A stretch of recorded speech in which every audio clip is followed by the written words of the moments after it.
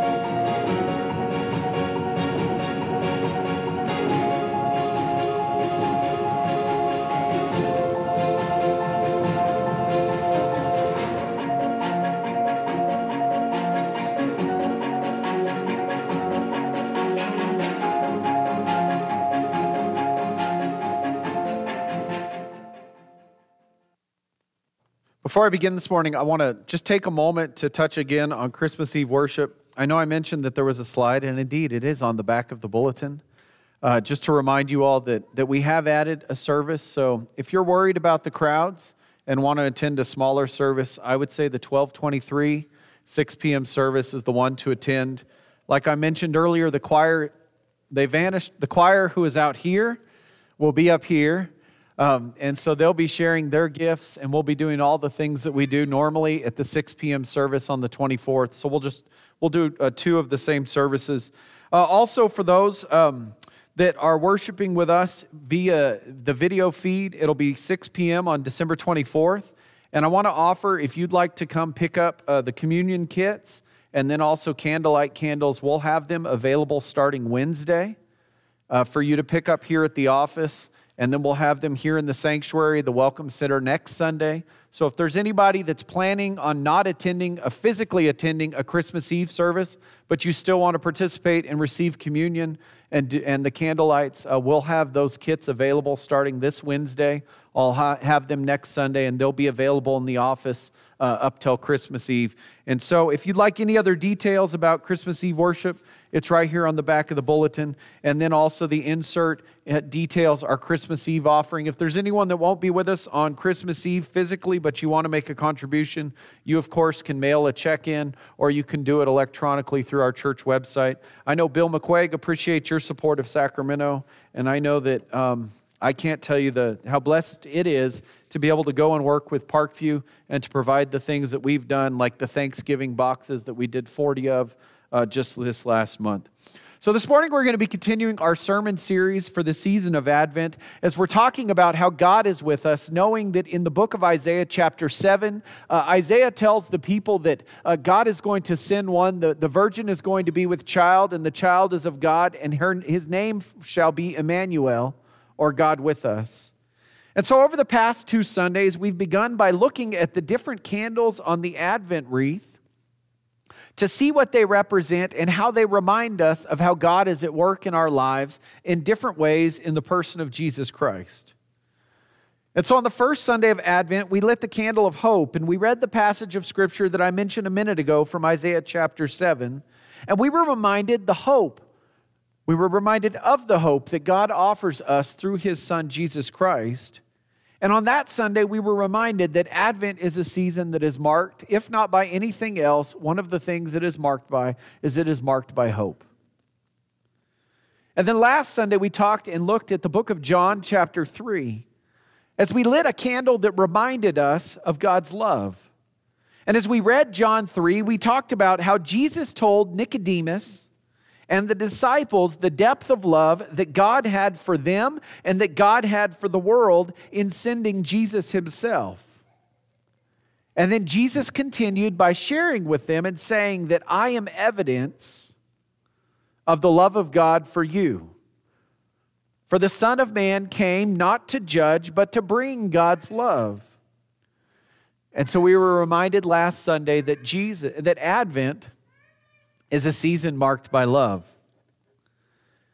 And so today we're going to talk about how Advent is a season that is marked by joy, as we're going to see how Jesus, who is God with us, brings joy into our lives and into our world, as he reminds us of what it means for us to be joyful. And so I want to begin this morning by inviting you to think about something that you have received, maybe a Christmas gift that has brought the most joy into your life. Before you say your spouse or your child, let's think of something else. But think of something that's brought you the most joy. See, now we got a dog a few years ago, the mighty Samson. It was Christmas 2013. The girls were given a gift that has brought joy then and continues to do so. And so this is Samson. He's not nearly that small anymore. He's big. But, we've been talking about a dog. Mindy's parents were asking about a dog. And then her uncle found a dog in Dallas, found him. He was ready to go. He was 10 weeks old. He was potty trained. And he was ready to go. And I mean, seriously, maybe had one accident. I mean, it was amazing. And so the girls got Samson for Christmas. Of course, that meant I got a shadow for the rest of my life, or the rest of his life. But that's been okay. But he certainly brought us the greatest joy. And for the girls, the double bonus in that is Samson didn't arrive. He arrived at our house like the third weekend in October. So they still got Christmas presents from Mindy's parents because, well, they couldn't show up empty-handed. But Samson brought the greatest joy and continues to do so. And so, that is something that we can think about today when we think about what it means to see joy. It's like a newborn puppy. It's like something that continues to offer itself even after the first time and opportunity that you have received it. If you think of joy, joy is boundless. It's not contained. It's full of energy. It's something that when someone experiences joy in their life, if it's authentic, it's usually something that the rest of us can experience for ourselves, isn't it? Because joy, friends, is something that isn't contained.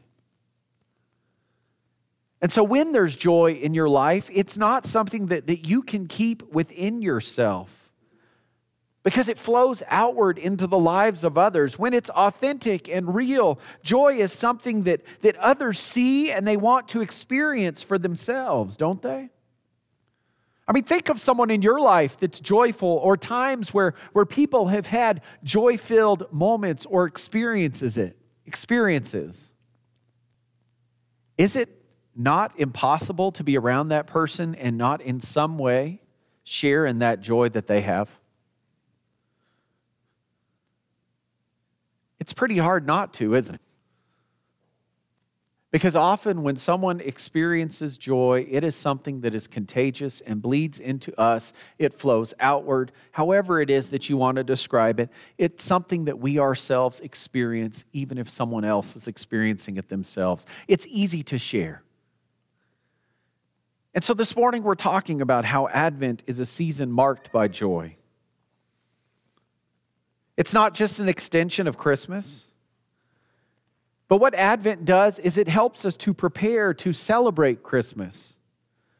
As we remember how God works, and as we also look forward to and as we anticipate the work of God in our lives in Jesus Christ. And so this morning I have a couple of scriptures I want to share with you and talk about as we look at them as they relate to joy.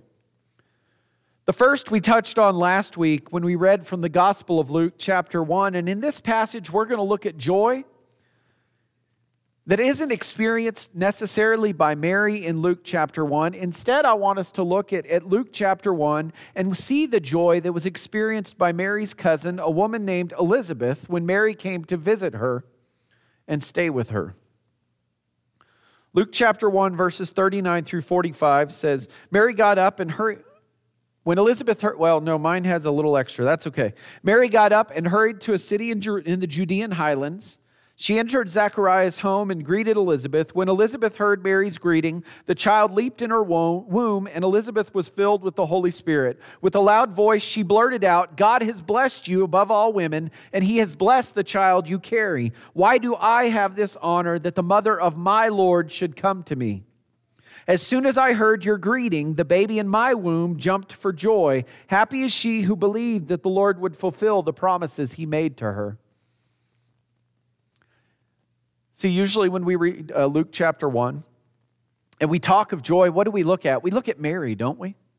For Mary's response when Elizabeth has this proclamation of who she is and of the joy that Elizabeth herself is experiencing, Mary's response is the Magnificat or song of joy that she sings.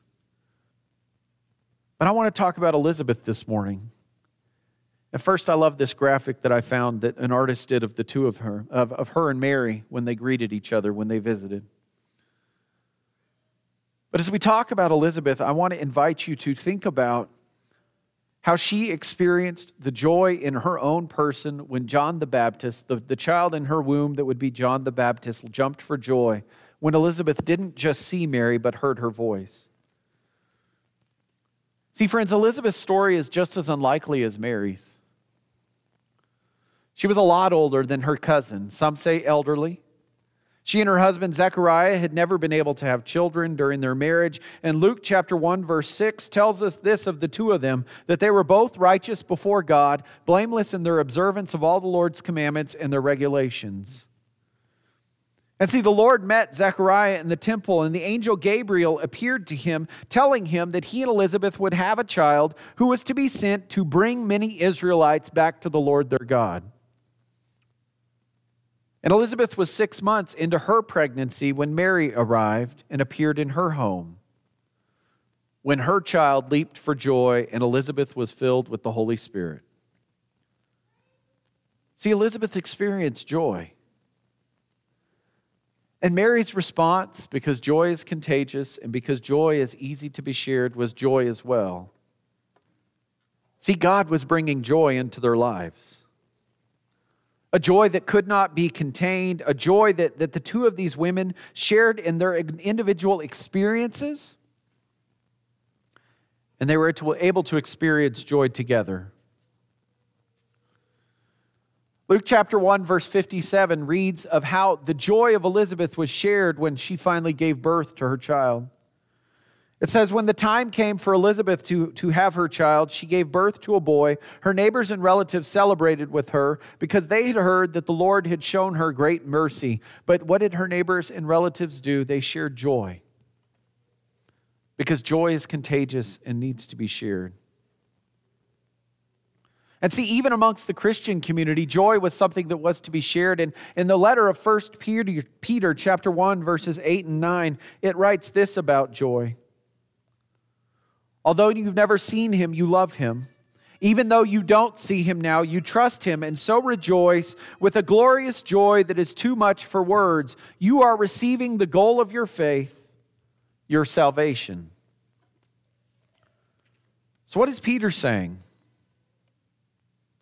He's talking about Jesus. He's saying that although you've never seen Jesus Christ, what do you believe? You have faith in him and you love him. Even though you don't see him now, you still trust him and you rejoice with a joy that is too much for even words for you to explain. See, what Peter is trying to say is that the joy that we find in Christ Jesus, it is a joy that is so big that you and I cannot describe it or even put it into words. The joy in Christ is more than just being happy.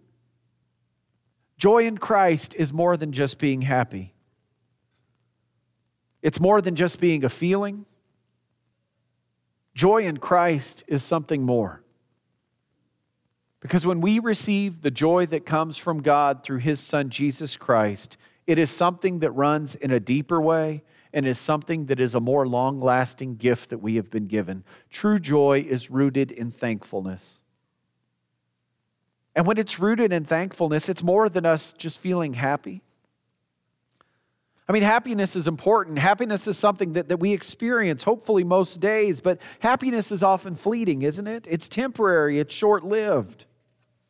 But see, joy is something more. It's something that can fill our hearts. And as we experience the joy in Christ, well, then our lives are changed. In the book of Isaiah, Isaiah talks about joy. In our scripture reading that we read this morning, where it says, "You will say on that day, I thank you, Lord. Though you were angry with me, your anger turned away, and you comforted me. God indeed is my salvation. I will trust and won't be afraid. Yeah, the Lord is my strength and my shield. He has become my salvation." And here's where Isaiah talks about joy. "You will draw water with joy from the springs of salvation. And you will say on that day, thank the Lord.